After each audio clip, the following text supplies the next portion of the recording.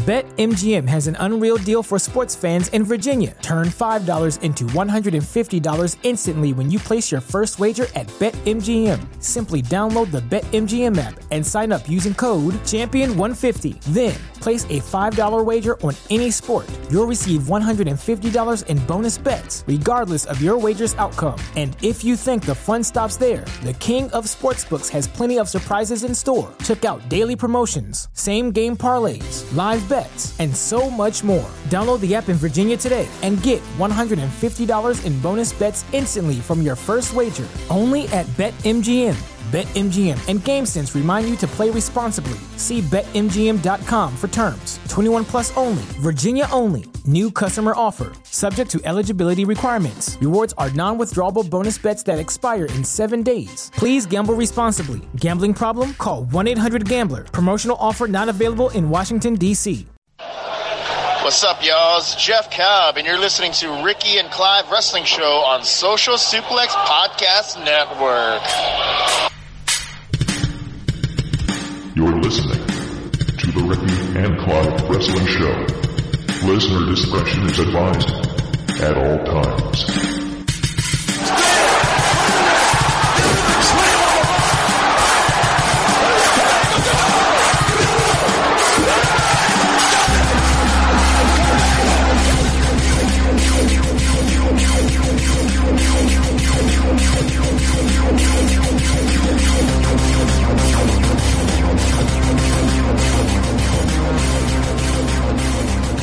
Hello and thank you once again for downloading another episode of the Ricky and Clive Wrestling Show, part of the Social Suplex Podcast Network and in association with Manscaped.com, the kings of groom the balls. That's the only way I can really put it. Welcome, I am Clive and my co-host is with me as usual. Ricky, hello sir. Good evening. I've received my box from Manscaped as well. Yet to use it. Yet to post the before and after photo, but I will do that shortly. I'll be honest, I'm a bit scared. Why? I'm just a bit apprehensive of getting down there and doing some Edward Scissorhands work on my pubic region. I've not needed to use it as yet because I do it every week. Mm-hmm. So I'll let it grow a little bit for my before photo. Jesus.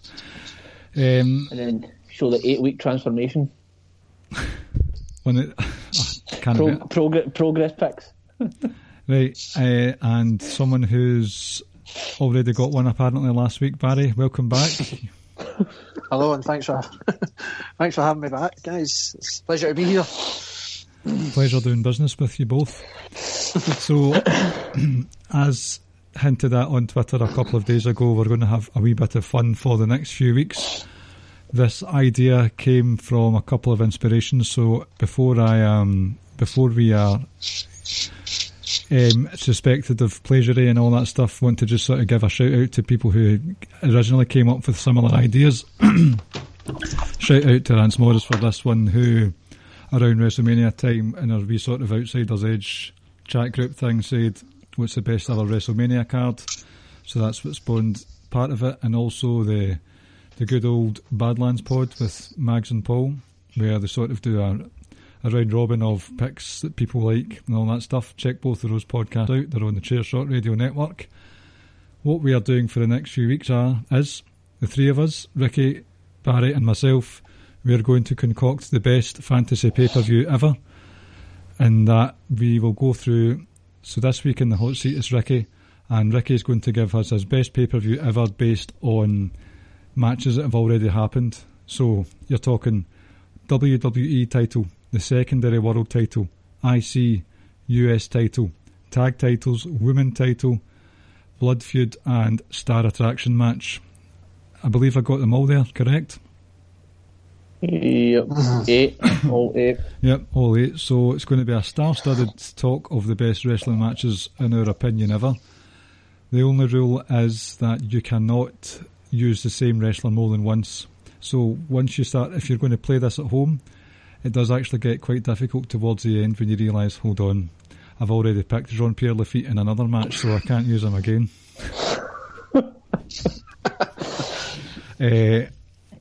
what we're going to do at the end of this 3 weeks is... Well, at the end of the 3 weeks, we're going to do a poll on Twitter and see which ones you like the best, which pay-per-views you think are the best. So what I'd ask you, the listener, to do is, if you could like and retweet each episode as you listen, your name will automatically be added to the tag list when the poll goes out, so you'll know instantly when the poll's up. So like and retweet that when you can. Get a wee bit of traffic going our way. Put some money in our pockets with Manscaped and t-shirts and donations and all that shit. So I think I've said all I need to say.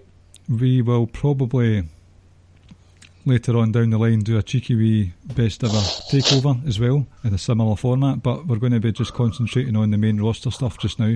So Ricky, the floor is yours. Enjoy telling us how great your pay-per-view is. Thank you. I feel very confident in this pay-per-view. I already know, without speaking to these people, I have 2 people that I know are going to vote for me. I know that for a fact. Right. Caleb being one, and I believe Josh would be another one. Okay. Anyway, so and just to add, so it's WWE only, because, if you're including every single promotion, it's not much of a game. It's too easy then. So, and obviously we can't exactly focus on the New Japan product, because we're stepping on the toes of someone else, and in AEW we're stepping on someone else's toes in the network. So, right, I'm going to just my camera's going to go on and off because I need to skip between this and the notes that I've written down. You're going to do it in the pay-per-view order that you wish it to be? Well, I was going to touch on that. So I have decided on my opening match and my closing match, and then basically none of this bullshit that we need to kind of bring the crowd down a little bit and give them like a toilet break, or how that second last match of the card, it's like, right, let everyone kind of calm down and come back down a little before we take them on another ride. Now fuck that, I've adopted the New Japan Pro Wrestling product concept. Banger after banger after banger. It's just going to be like 7 hours of pure great wrestling. And for me, the way I decided on my matches was I went, obviously, as you say, once you start picking people, it narrows down certain matches, but I had to get certain people in, and I had to get certain matches in purely because I enjoy those matches, not necessarily, and one of them will probably raise some eyebrows, not necessarily because it was a great match, it just kind of stands out in my childhood memory. And then so it's a combination of like some of the great matches that I personally think, along with just matches that I enjoyed. So to open my pay-per-view, have you got a name for your pay-per-view? Yes, the pay-per-view is called Ricky's Perfect 10. Perfect 8, sorry, Perfect 8. Oh, Jesus. Right, this was difficult, if I'm honest, but I decided to go with opening up with my tag title match. Hell in a Cell, New Day versus the Usos. Oh. I know, like you says, we'll talk about the matches and the builds and etc. I don't, like, everyone knows, like, that was like 2 or 3 in a row that they had. It was just like, wow, they're great matches, and for me the Hell in a Cell stood out. Maybe because it was the extra carnage or whatnot, but it was just, that match was, for me, was the best of the ones that they had. And for me, whenever you talk about the New Day or the Usos, you have to talk about the other team. Quickly, I had a couple of matches that I considered for it. For me, the New Day versus the Usos versus Kalisto and Sin Cara from TLC. Oh God, aye. That's the one where one of the Usos died, if you remember. Quite emphatically as well. Yes. Also, sorry, I forgot to say, all of the matches that we're picking, have to have happened on pay-per-views. No TV matches are allowed. Yep. Which, and I'm not sure if any of you have seen this, and this is where I know I'm going to be tugging at someone like Josh's heartstrings, and probably Rance as well. There was a Sunday night show that used to call Action Zone, probably the equivalent of Sunday Night Heat, I guess, in '94, and you had HBK and Diesel versus 1-2-3 Kid and Razor Ramon. That's the match I wanted to go with, but I couldn't because it wasn't a pay-per-view. So, right.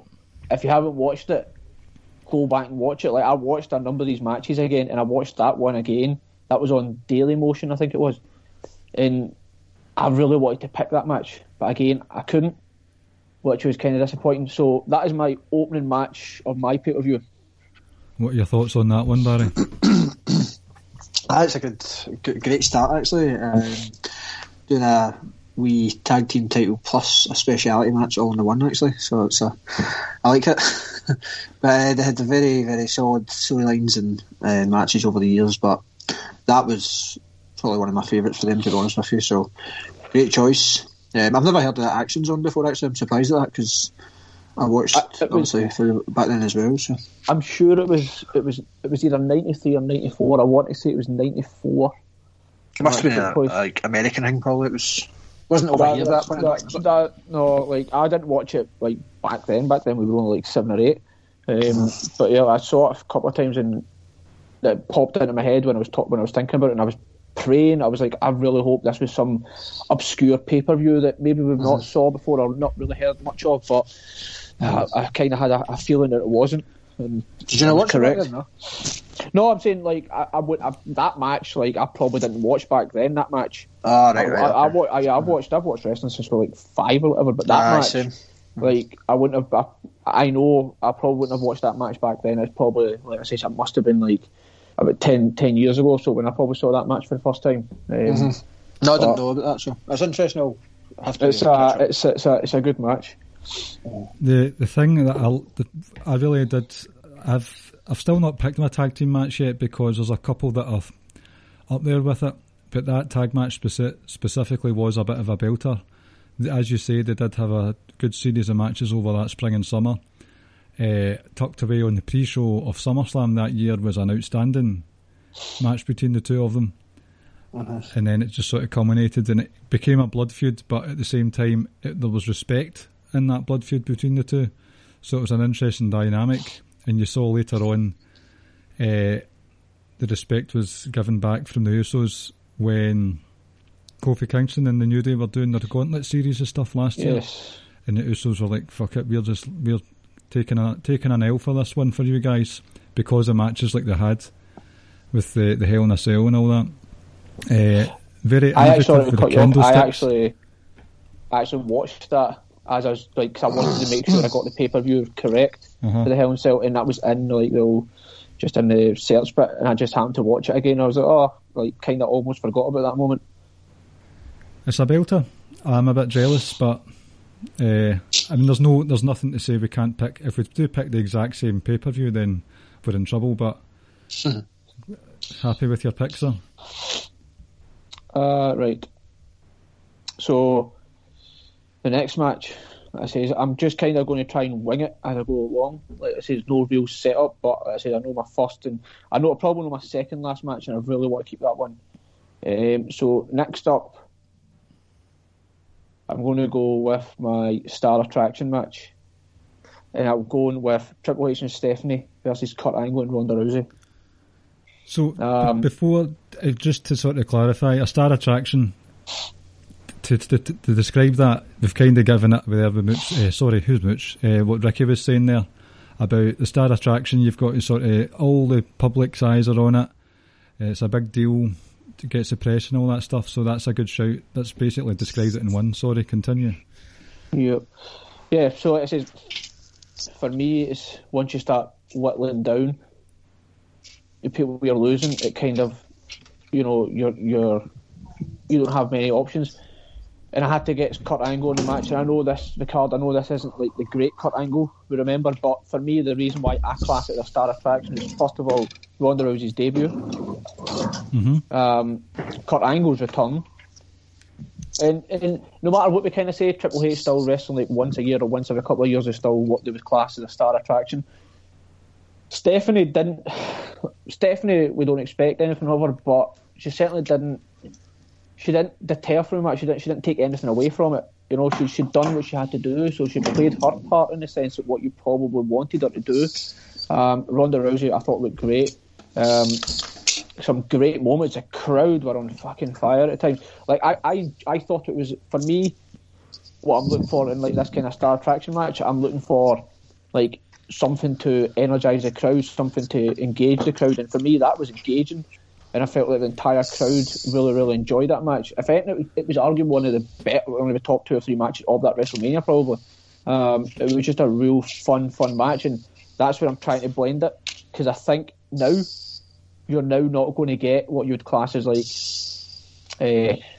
brawls, and bar maybe one match, like brawls, like every single match you're now going to hear on my pay-per-view ties in to what I've always says about my opinions on wrestling.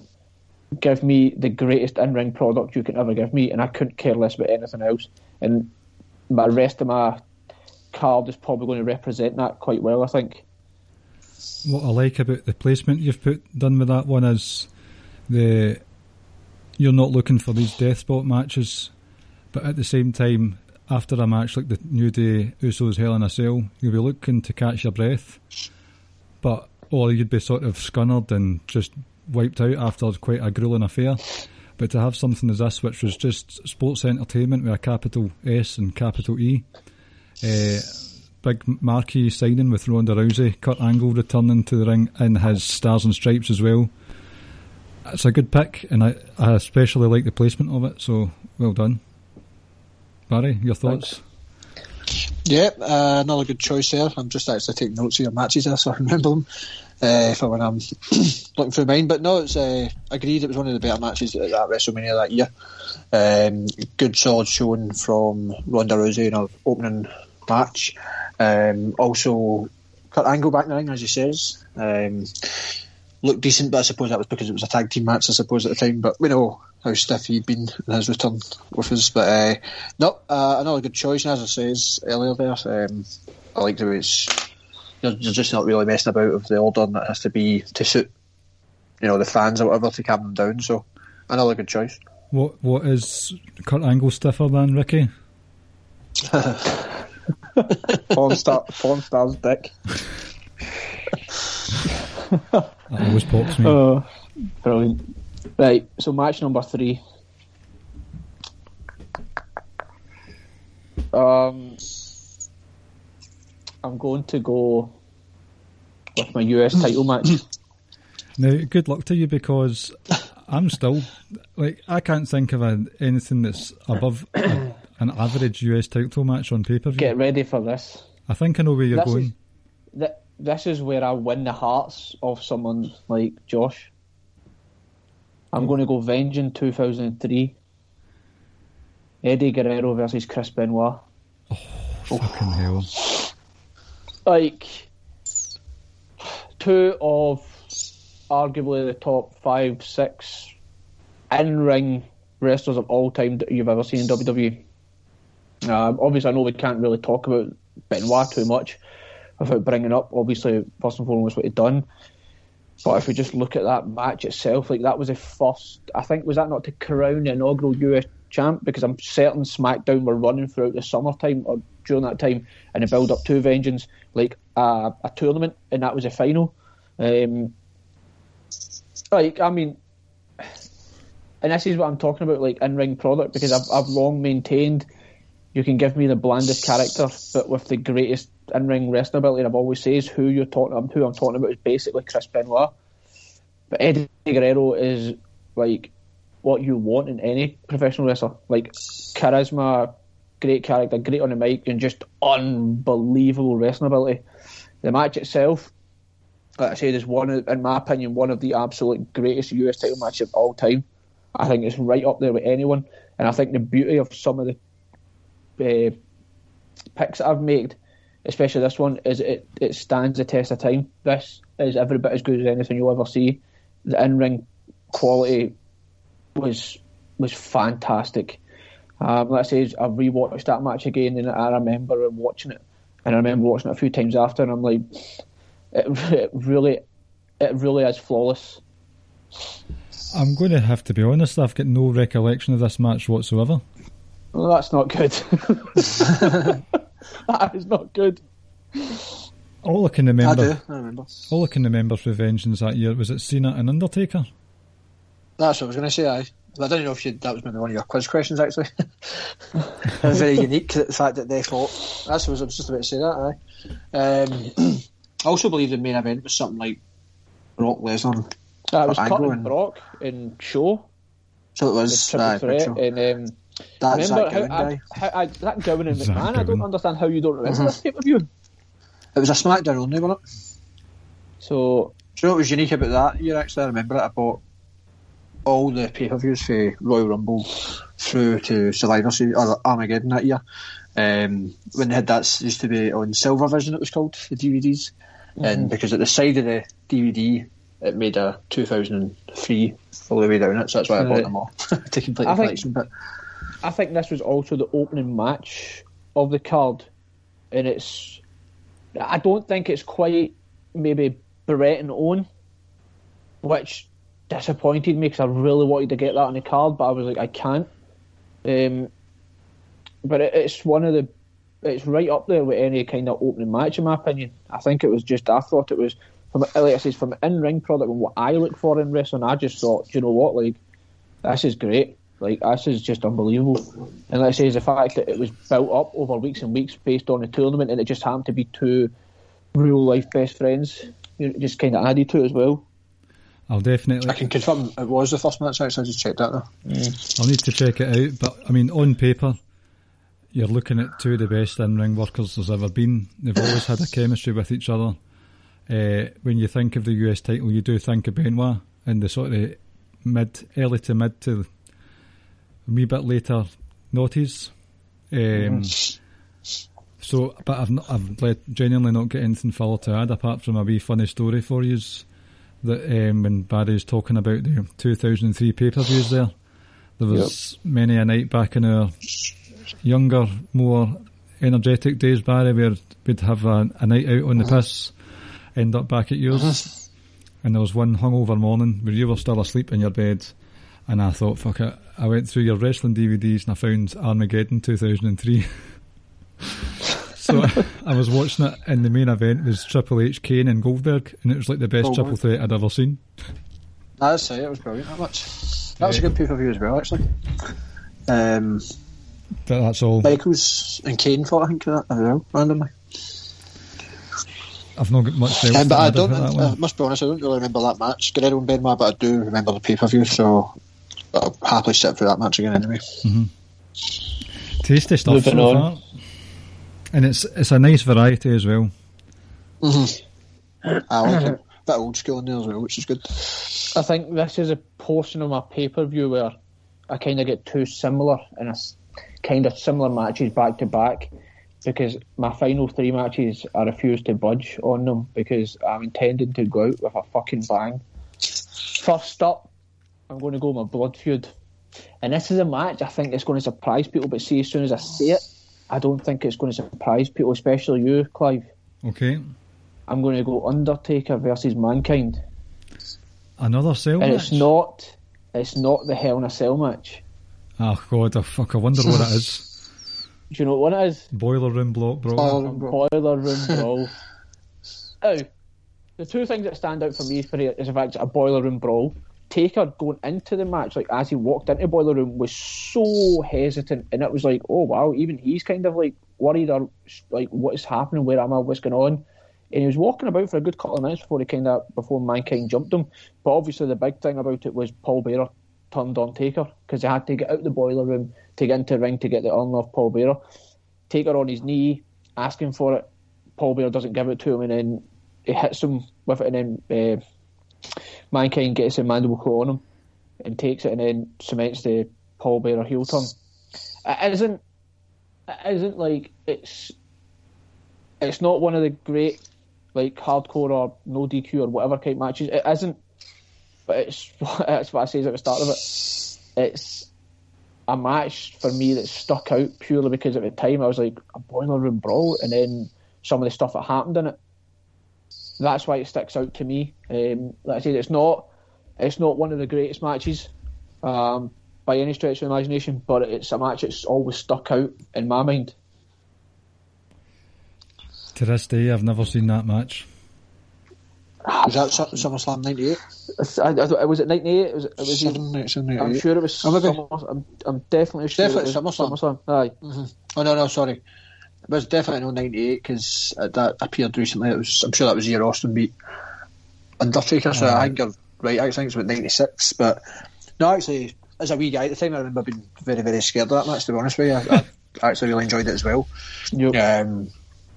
I don't think it would actually have propped up to appear on this list of mine, to be honest with you, but good choice, something different. Was there blood in it, though? 96. Was there actually blood in the match? Are you allowed to? I would like to think so. The only reason I say is blood feud is the fact that, like, what we spoke about, like, a blood feud ends or has, like, where it's just like genuine, proper animosity and rage and just I want to kill you kind of thing.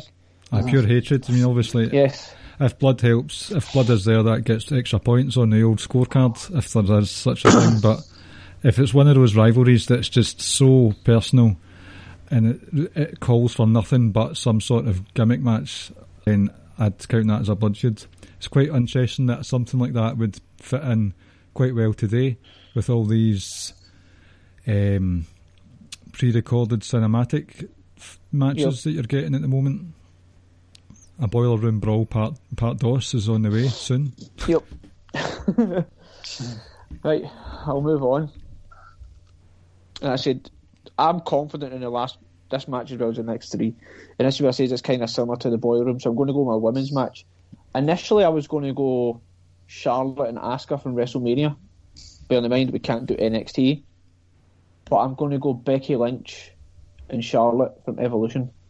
Last women's. And I know it's kind of like I understand there's like 3 hardcore matches on the card, but I think all 3. I know people won't agree with Boiler Room Brawl, but I think the tag match in this match specifically is like 2 great matches. And this match here, in my opinion, is the greatest women's match in WWE history. Not including NXT. Right. I can't not so like because for me it's still Sasha and Bayley, I think. But main roster wise, I know a lot of people will do have much to compete against and whatnot, right? But I still think this is the greatest women's wrestling match of all time. And I don't like to quote the guy. We don't speak very highly of him, but I think Uncle Dave says the same. But fuck his opinion. This is the official greatest pay-per-views ever right here, so... That's it. So, like I says, in fact, what makes it even more special is the fact that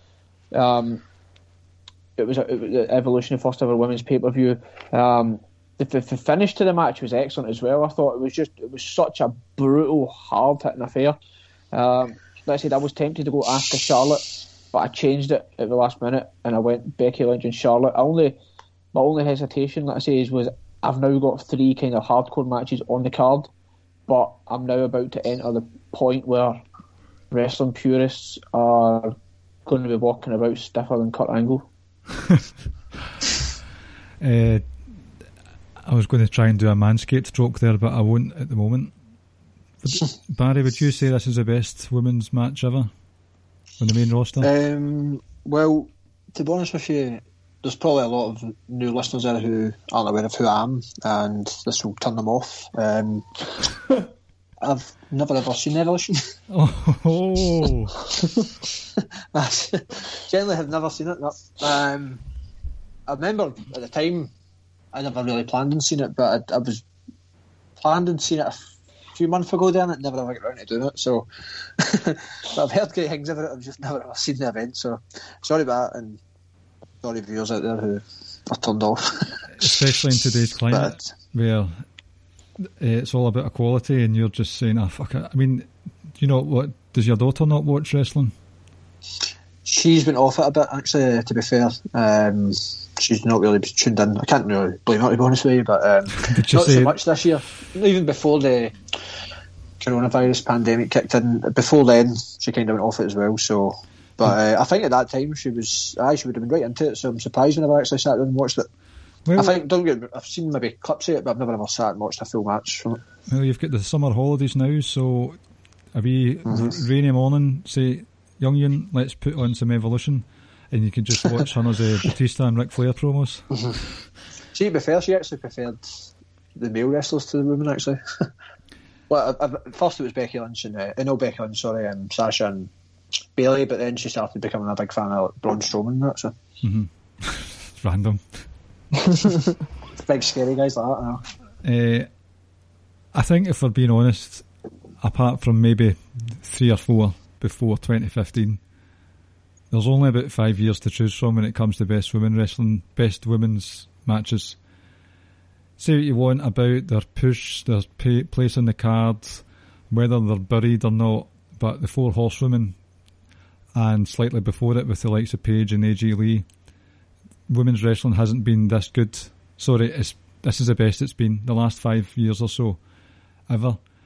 So I think that sort of narrows down the selection pool. I did consider picking this one. I'm not sure if I'm going to say whether I have or not, but I think you've got a lot to choose from. Best one ever, possibly. It was a massive moment for Becky Lynch's sort of overall arc that was going on. It was a big exclamation mark on her push and rise to the top. The match itself was beautifully violent. Becky Lynch putting her body in the line with that top-notch leg drop from the top of a very tall ladder, it has to be said. Big massive powerbomb to Charlotte off the apron through the tables. Just, it was a carnage match. I think one of the things that Becky's very good at is brawl matches. We've seen that with the TLCs, the Hell in a Cell that she had, and this last women's standing match. A good shout. I was just thinking off the top of my head, I don't know if I'm giving it away here, but see, for purist wrestling, I would say Ronda Rousey and Sasha Banks is in with a shout.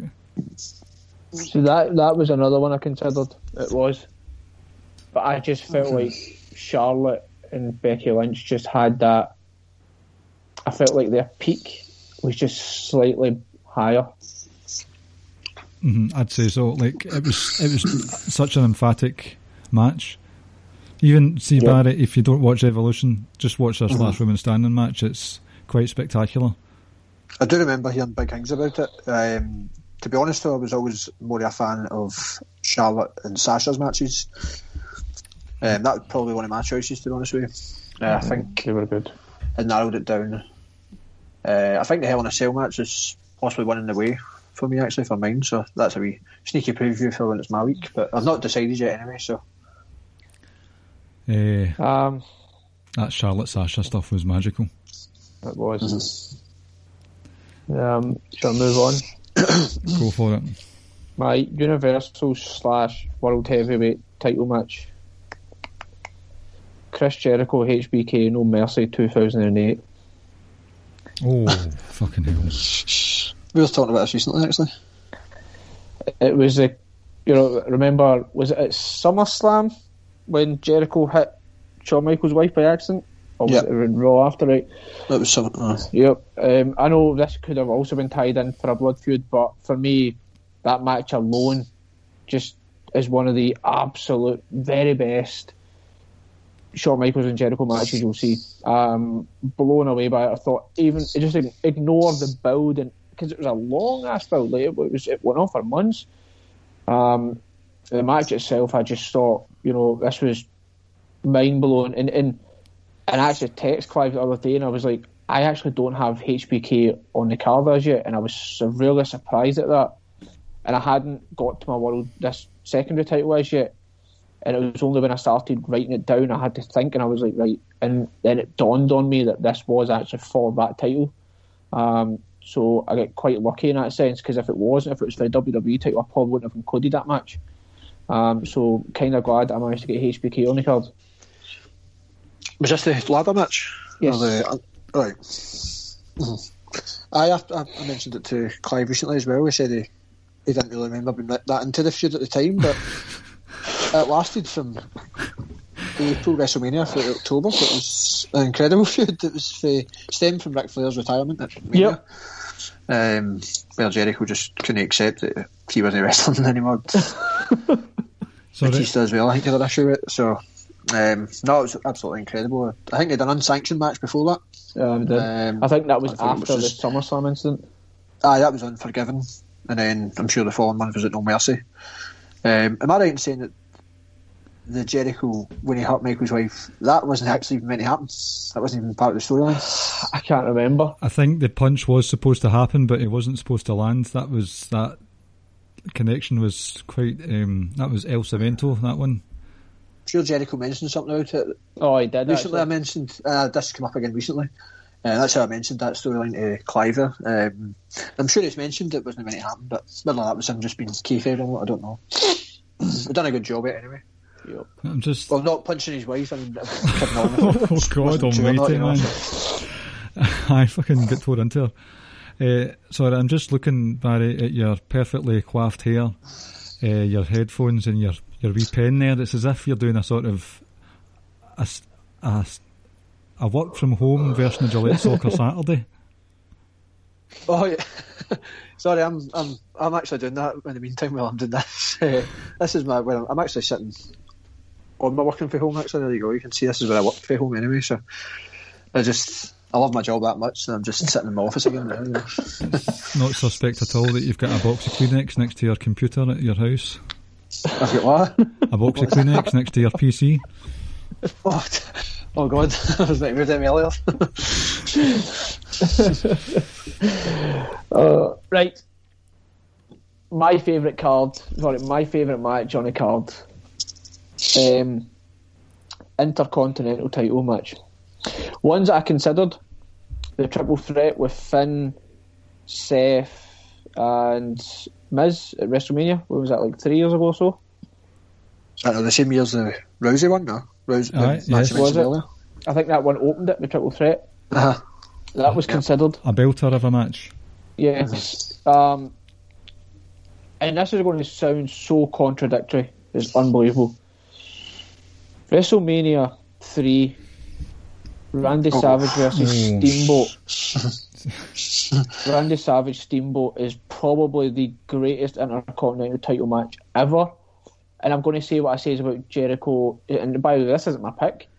I've just typed that down. I know, sorry. What I said about Eddie Guerrero, and I'm just telling you who I considered. Eddie Guerrero and Chris Benoit, how that stands the test of time, and so does this. Like, that match only lasted about 14, 15 minutes, at most 15 minutes. And it was just fucking unbelievable. Two absolute greats. And funny, like, Savage I've mentioned twice in my list of, I might actually put him on, I might not. But I decided not to go with it. And like I say, even though I think it probably is the greatest Intercontinental match of all time, so like I say, it contradicts what I'm about to say. But I had to get on my card my all-time favourite wrestler. Of course you do. So I'm going this one, and as great as Savage and Steamboat was, this one's right next to it, in my opinion. Right next to it. It's, you know, there's nothing in it. Bret Hart versus Mr. Perfect at SummerSlam 1991. That was one of my options, I thought. Like, in my opinion, I think Kurt Angle is like probably the greatest in-ring wrestler I've ever seen. Bret Hart is like 1B.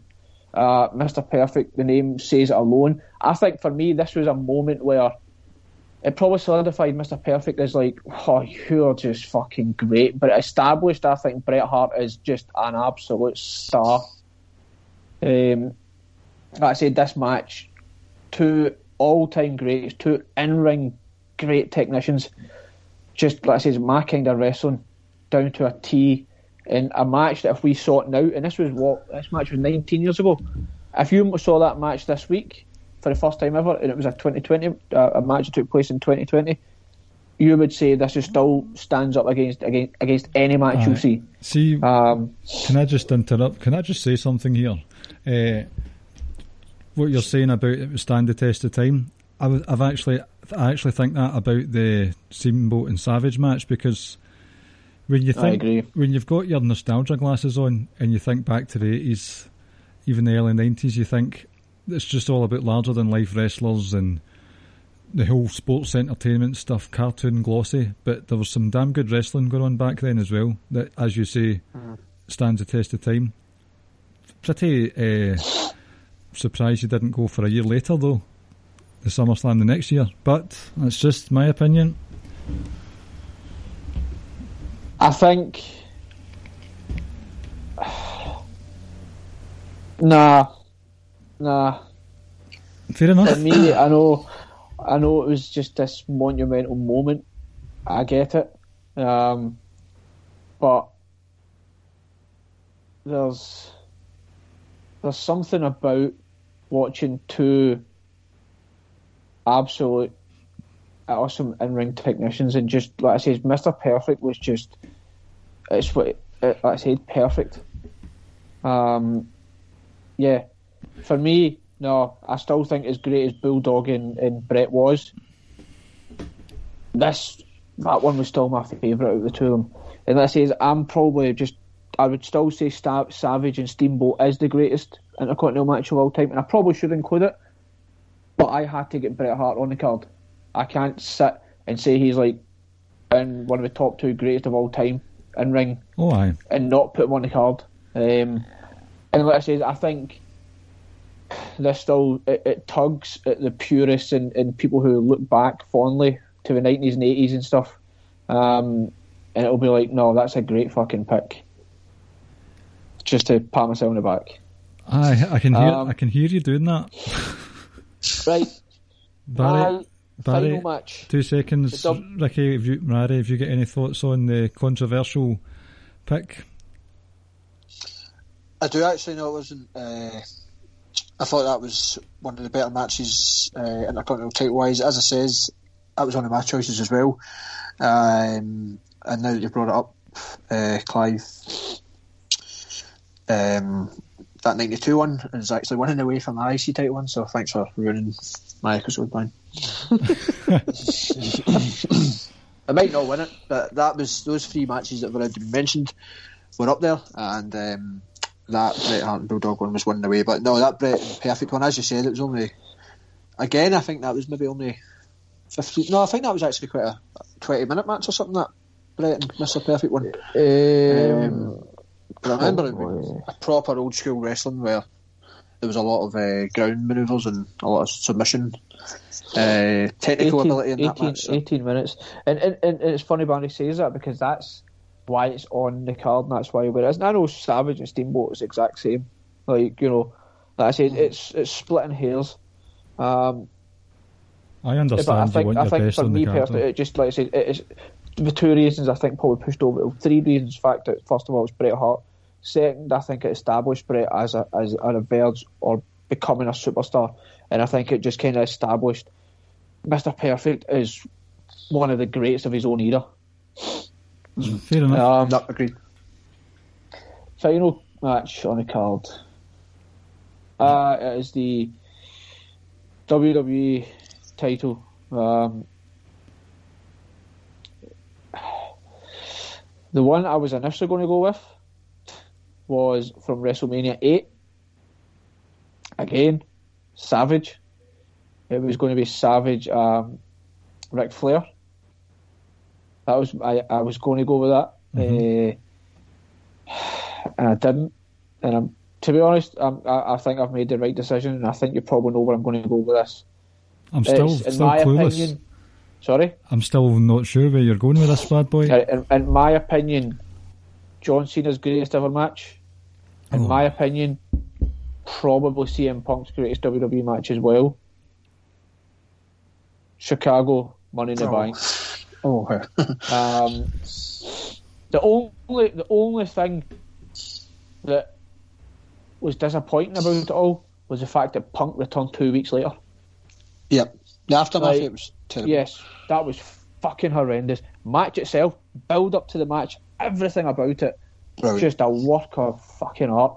And for me, that had to close the match, the pay-per-view. And again, I'm pretty confident and content with my actual full card itself, but especially those last sort of 3 matches, especially my last 2. Just great wrestling, great, especially that Money in the Bank one. Just historic levels of storytelling coming into it. Just Punk, like one of the hottest wrestlers you'll ever come across during that sort of that time frame. Cena was awesome as well. I mean, the end somewhat protected Cena, I guess, where he came out and Vince tried to do the whole Montreal screwjob thing again, and Cena comes running out, smacks decks a ref and says to Vince, no, that's not what we're doing it that way, and then he goes in to the ring and immediately gets hit with the go to sleep, and I was a bit like, oh, you're kind of protecting him. So I mean, I'm really nitpicking, and I'm just but flawless match, and I think that without a doubt has to close the show. Well, you know my thoughts on John Cena, you know my thoughts on CM Punk. I wasn't watching wrestling at the time. I have seen the match since. I can understand why that was picked. It's just not my cup of tea, but I do understand. Yeah, but I think, and not to knock your opinion or anything, but I think you had to be there live and watching it all and being along for the journey. It's like the whole, probably, like for instance, Daniel Bryan Yes movement. Yeah, we can look back on it and be like, oh wow, that was good. But you really had to be there to live it and experience it and watch it happen on a week-to-week basis, and just kind of for it building up each and every single week. And the Punk thing was just going through the roof week by week by week. Agreed. Yep. I think I've just picked my US title match as well, by the way, in case you're interested. Aye, no, great choice. Two of the greatest of all time, in my opinion. Storytelling wise, everything, action in the ring, brilliant. Probably also one of the last times, and what was that, 9 years ago now, where I had no clue what was going to happen in wrestling. Like, as in, is this genuine? Is this not? I was so sucked in, it was unbelievable. And I thought that when Punk left the title, I thought, he is gone here. Like, it wasn't even a case of, he's coming back, I know this is part of the show. No. And I think still to this day they're saying that they generally didn't know up to that night. He hadn't signed a new contract up to that night, apparently. So I think he'd done it on a night or something like that. Aye, potentially. But yeah, I agreed. The aftermath of that was horrendous. They didn't handle that well at all. But shambolic. No, a great choice. Yep, absolutely. Surprised it's probably the main event, but yeah, excellent. Here's the thing. So I could have gone Jericho and HBK as a main event. I personally think this is probably the best match on the card. The reason why it main events, and like I say it all the time, your world title closes the show. The only time, I've said it time and time again, the only time you make exceptions to that rule is if Taker was retiring at WrestleMania, and rightfully Roman and Taker closed, because at the time we assumed Taker retired. But in the Royal Rumble match always closes. That I agree with that. I like that. But in every single other pay-per-view, unless it's a real significant history-changing match, the world title must close the show. Whether that's the women's world title or the men's, the world title must close the show. Well, so I agree that the world title match, the lineage WWE title should close the show. Barry, what are your thoughts? I'm going to run through the card just for the listeners. Well, I fucking lost the document. So, New Day versus Usos, Hell in a Cell to kick things off. Triple H and Stephanie versus Kurt and Ronda. Eddie Guerrero versus Christopher Benoit, US title match. Undertaker versus Mankind, Boiler Room Brawl. Becky Lynch versus Charlotte, last woman standing. Heartbreak Kid versus Chris Jericho, ladder match, No Mercy 2008. Bret Hart versus Mr. Perfection. Is that why you like him? Because of the Perfect 10 gimmick? Yeah. And John Cena versus CM Punk. It's a strong showing, Ricky. But your chanting the odds throughout the last few days saying your card's out of this world. We'll see about that, Sunshine. But Barry, what are your thoughts on it?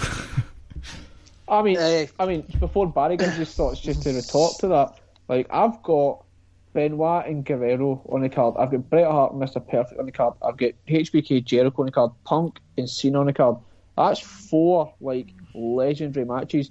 Not to mention Becky Lynch and Charlotte probably takes it to 5. Like, I have 5 bona fide, like, all-time level matches right there. Now, I understand the Boiler Room Brawl probably might dampen people's opinions on the card, but hey, fuck you, it's my card. Barry? Aye, yeah. Solid showing, yep. 8 really good matches. Easy about 3 in there. That's 9 or 10s. Easy, 9 out of 10, 10 out of 10, obviously. Only match I've never seen, as I said, is Becky Lynch Charlotte. I was honest about it, I've never seen that one. No Stone Cold, no Rock though. That's the only thing I would say. That's what I was going to say. Maybe another couple others, but there's definitely a few in there that I've that's been potentially going to be my choices as well. But I've not, as I said, I've not decided the full card yet.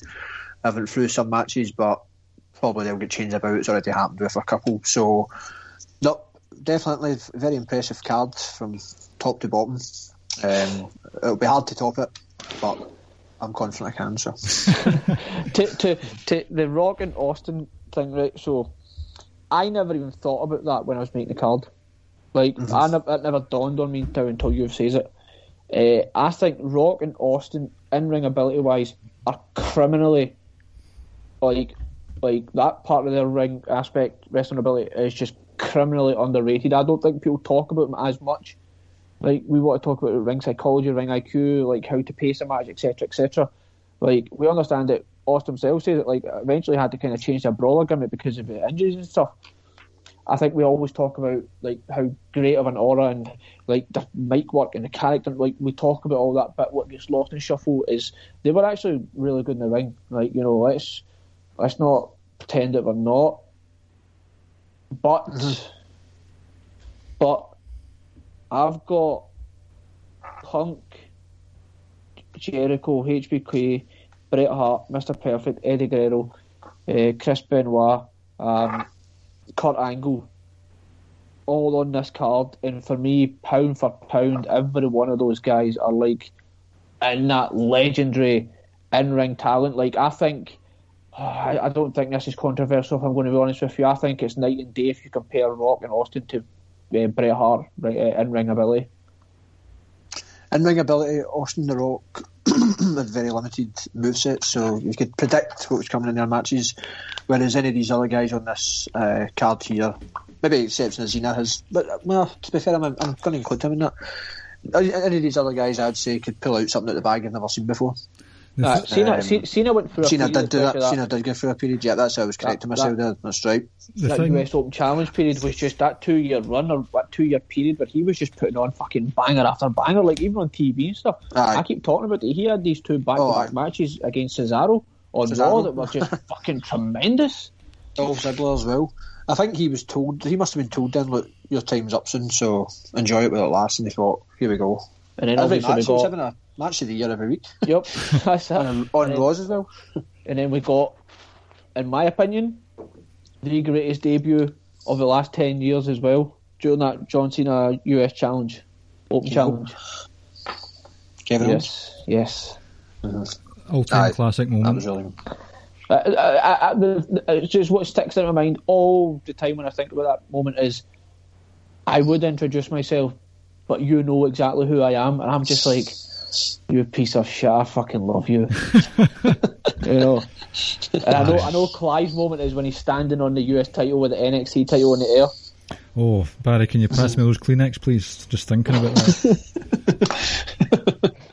So that's the first pay-per-view in the bag. I'm going to do something a wee bit cheeky soon with regards to the quiz, which Ricky has.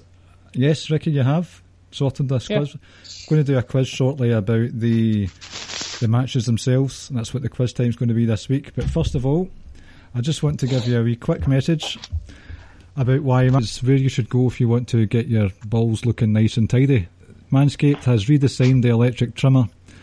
Their engineering team has spent 18 months perfecting the greatest ball hair trimmer ever created and just released a new and improved Lawnmower 3.0, and I will continue to call it more of lawns on here to keep it wrestling. Their 3rd generation trimmer features a cutting edge ceramic blade to reduce manscaping accidents. That's a lot of balls. Millions of balls are about to be nick free thanks to Manscaped's advanced skin-safe technology. Manscaping accidents are going to be a thing of the past. This is premium gear, ladies and gents. The battery will last up to 90 minutes, so you can take a longer shave if you like to take your time, and don't know why you'd want to do that and what's wrong with you if you're going to take that long to shave your balls. But anyway, you can also have a wee groom in the shower because it's water resistant. If it's a wee bit dark in the shower, there's an LED light which illuminates grooming areas for a closer and more precise trimming. They've upgraded to a 7,000 revs per minute motor with quiet stroke technology. First time in the last few weeks that I've said that with a straight face. Let's not forget about the charging stand as well. You can show your mower off loud and proud to your friends, your mum, your gran, because this intelligently designed stand is a convenient charging dock powered by USB. If you're listening to this right now, I want you to experience it firsthand for yourself. Ladies and gents, not ladies, but I don't see why women can't use this stuff either if they want. Trim your pubic region, and if you want 20% off with this, plus free shipping, go to manscaped.com, put in the code SUPLEX at checkout, and if you do, your balls will thank you. And thank you for listening. Night. Right. Ricky, you want to do a wee quiz for us then? It's fucking quiz time with Ricky and Clive and friends. A fucking WWE quiz. Yes, by the way, did you tell me that the quiz should be related to the matches? Oh, fuck. He's at it. He's at it. I remember you saying that as well. Did you actually say that? It was mentioned in the chat. I remember saying. Wait, was it? I'm not going to lie. I must have missed that. I have got a quiz, and it's about Edge, but I genuinely missed that part about it being about the matches we've done. Fair enough. Right. See before, Barry, I'd like you to a virtual handshake agreement with this one. How about the loser has to start next week, has to do their pay-per-view next week? Aye. Okay, is that a deal? Let's spit. Oh, shit, sorry. On the face of people who like to be cool. Nice. I'm looking forward to hearing your pay-per-view next week, Brian. So, so Barry, what's your buzzer? You know, it's me, it's BAZ. And mine is, oh, it's true, it's damn true. I just want to say good luck to you both, and good luck to following this pay-per-view, because it's like following Taker HBK from WrestleMania. Good luck, guys. So, question number 1. What did Edge call his lifting DDT finisher? And it's multiple choices, by the way. Edgehead, Edge of the World, or Education? Oh, it's true, it's damn true. Yes. Education. Correct. 1-0 to Clive. Question number 2. Alongside Edge and Christian, who were the other 2 members of Team Wreck? So we got Ric Flair and Kane, Rhino and Kurt Angle, or Dustin Runnels and Kat. What a shite group that would have been if it was those 2.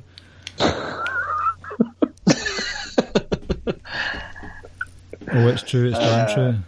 Yes. Kinky Kurt and Randy Rhino.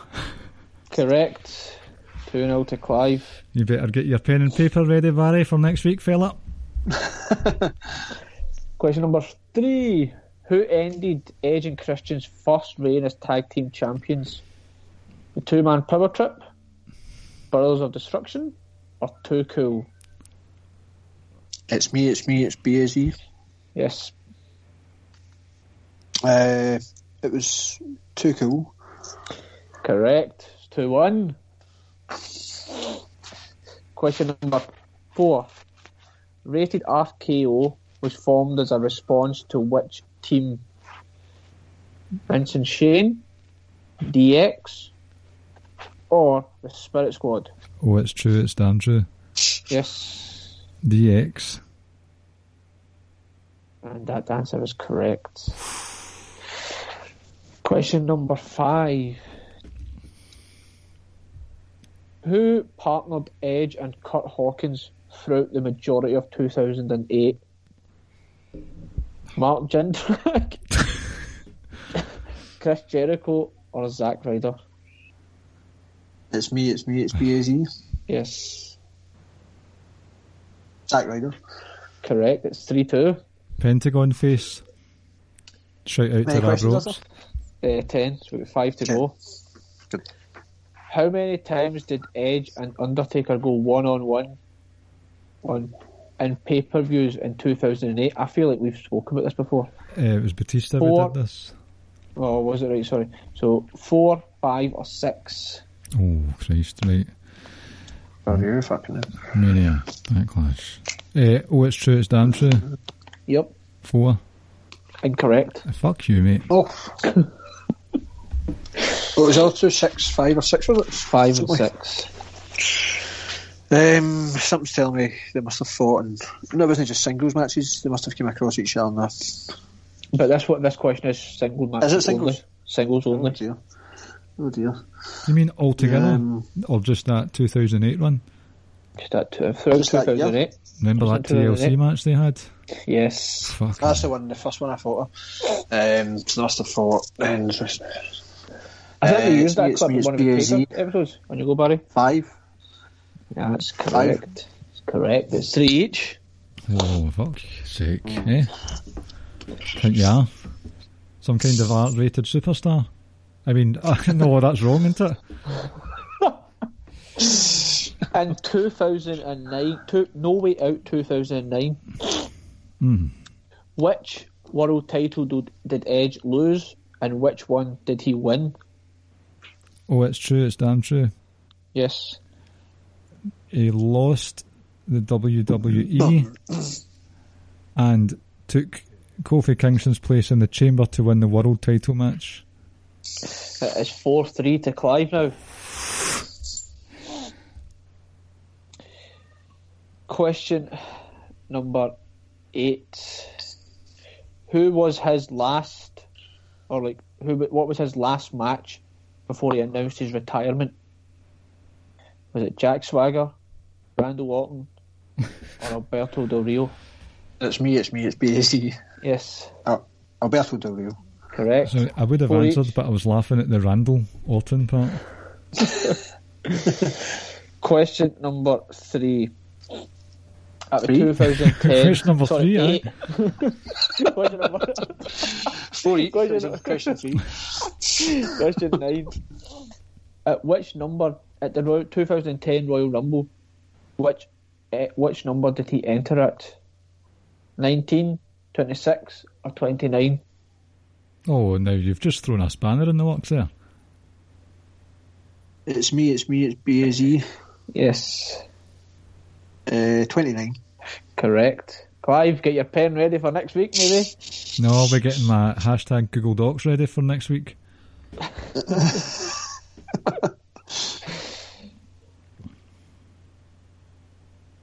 Panicking here. Question number 10. Panicking Skywalker. Which number did he enter the 2020 Royal Rumble? Oh, it's true, it's damn 21. true. Sorry? Alright, there you go. I've just panicked there. 21. Correct. Did you buzz in before the options even? Aye. I've got a bad habit of buzzing in when I don't hear the full question when it comes to Edge. Alright, okay. This is it. The bonus question. It's B. Question. This one, I'm not going to give you any choices. Oh, good. How many? I like that before. Right, so just buzz in. How many Money in the Bank matches has he won? Money in the Bank ladder matches has he won? Oh, it's true. It's damn true. Oh, I'd say just Clive. Oh God. Just Clive, I think. The answer is Uno. 1. Correct. Yes. Good quiz, guys. That was good. 6-5. That was hotly contested. Oh well, Barry next week. Better get some serious work done or pick up some mysterious cold. So you've not got a cold just now, so that does tell you why the Kleenex is at your table then. What was that? So you haven't got the cold this week, so that gives more reason for why the Kleenex is at your table. Hay fever. What a practiced answer. I hope you've enjoyed this week, ladies and gents. The first of a 3-parter where we all give our versions of the best historic pay-per-view ever, compiling all the matches that we favour and all that shit. You know it by now. Remember, if you want involved in the poll at the end of week 3, please retweet and like this episode on Twitter for your chance to be automatically tagged in the poll. We are the Ricky and Clive Wrestling Show. What? That's right. On the social... Fuck's sake, man. On the Social Suplex Podcast Network, where you can find other shows such as Grown Men Watch This Shit, All Things Elite, Keeping It Strong Style, One Nation Radio, and Get in the Ring. No clue why I want to say Kicking It Strong Style? Aye. Sorry, Jeremy. Sorry, Josh. Oh, I'm having vote for Ricky, guys. A vote for Ricky is a vote for the good guy. Ricky Ramone? Bad? No, that's wrong. Oh, can you do this plug, please? I think you've just about done it. Please follow us on Twitter at Ricky and Clive. You can also join the wrestling group on Facebook, which is called the Wrestling Square Circle. Absolutely butchered this. You can also get your very own Ricky and Clive wrestling t-shirt along with a couple other ones from Pro Wrestling Tees. And as I said, Barry will be back on next week to give his pay-per-view, and Clive will do his the following week. Barry, you want to give them your Twitter details? Same as last week, that's at BazD86 if anyone wants to follow. If anyone wants to start voting for mine just now, I can promise you I'll reward you with the most exciting pay-per-view you'll ever heard in your life, so get voting. But no, pleasure for being here again, guys, and hope to hear you all next week. At that point I'll be enjoying a 2-week vacation from work, as I was supposed to be away in the summer this year, but obviously nobody's going anywhere, so I've decided to keep the holidays, and I'm off for a total of 19 days, so I might be bluttered next week when you see me. That's actually no might about it. That's the exact same 2 weeks I've got off as well, so exciting. Don't forget, ladies and gents, you can also donate directly to the show by pressing the link in the podcast show notes, and there's the socialsuplex.com where you can get these podcasts and the columns sent directly to your email inbox by clicking the subscribe button. And last but certainly not least, 20% off the best ball trimmer around with manscaped.com if you put in suplex as a promo code at checkout. That may be the worst plug that's ever happened on this show. Yep. I just want to add one more thing. See, if people don't vote for me, I'm done with the podcast. Oh, fuck's sake. Get fucking voting for your favourite Asian. Oh, so you mean Mohammed Hassan? My big brother. Still falling from that last night. It's actually still plummeting. With the Great American Bash on NXT tonight, it's actually been 15 years since the Great American Bash, where Mohammed Hassan continues to fall to this day. He might appear tonight. Imagine that, it just popped up on the stage. And then started falling again. If you don't vote for me, I will. If I don't win the pay-per-view thing, I'm going to just put a whole episode out of shite wrestling jokes. The thing is, though, there's a market for that. There's certain people that love that kind of stuff. Do you mean there's a market, or there are marks for it? Both. There's a market for it and there's marks. Paul loves it. Tully loves it. Mags, not a fan. I feel like you've probably got Sam and Imp on board. Do you know what? I think I'll put that behind a paywall, to be honest with you. I think that content should be charged £50. I'll probably the same as Barry. We'll probably have a cold that day. And what I'll do is I'm going to do a greatest wrestling match ever and pipe in some audience laughing at me when it's just me moaning and stuff like that, like canned laughter. Canned laughter, aye. and some holy shit chants as well. Right, thanks for listening, ladies and gents. Enjoy Fighter Fest and enjoy the Great American Bash. We shall speak to you next week. Good night. Take care, folks. Good night, everyone. Cheers. Thank you for listening to the Ricky and Clive Wrestling Podcast. We'll see you next time.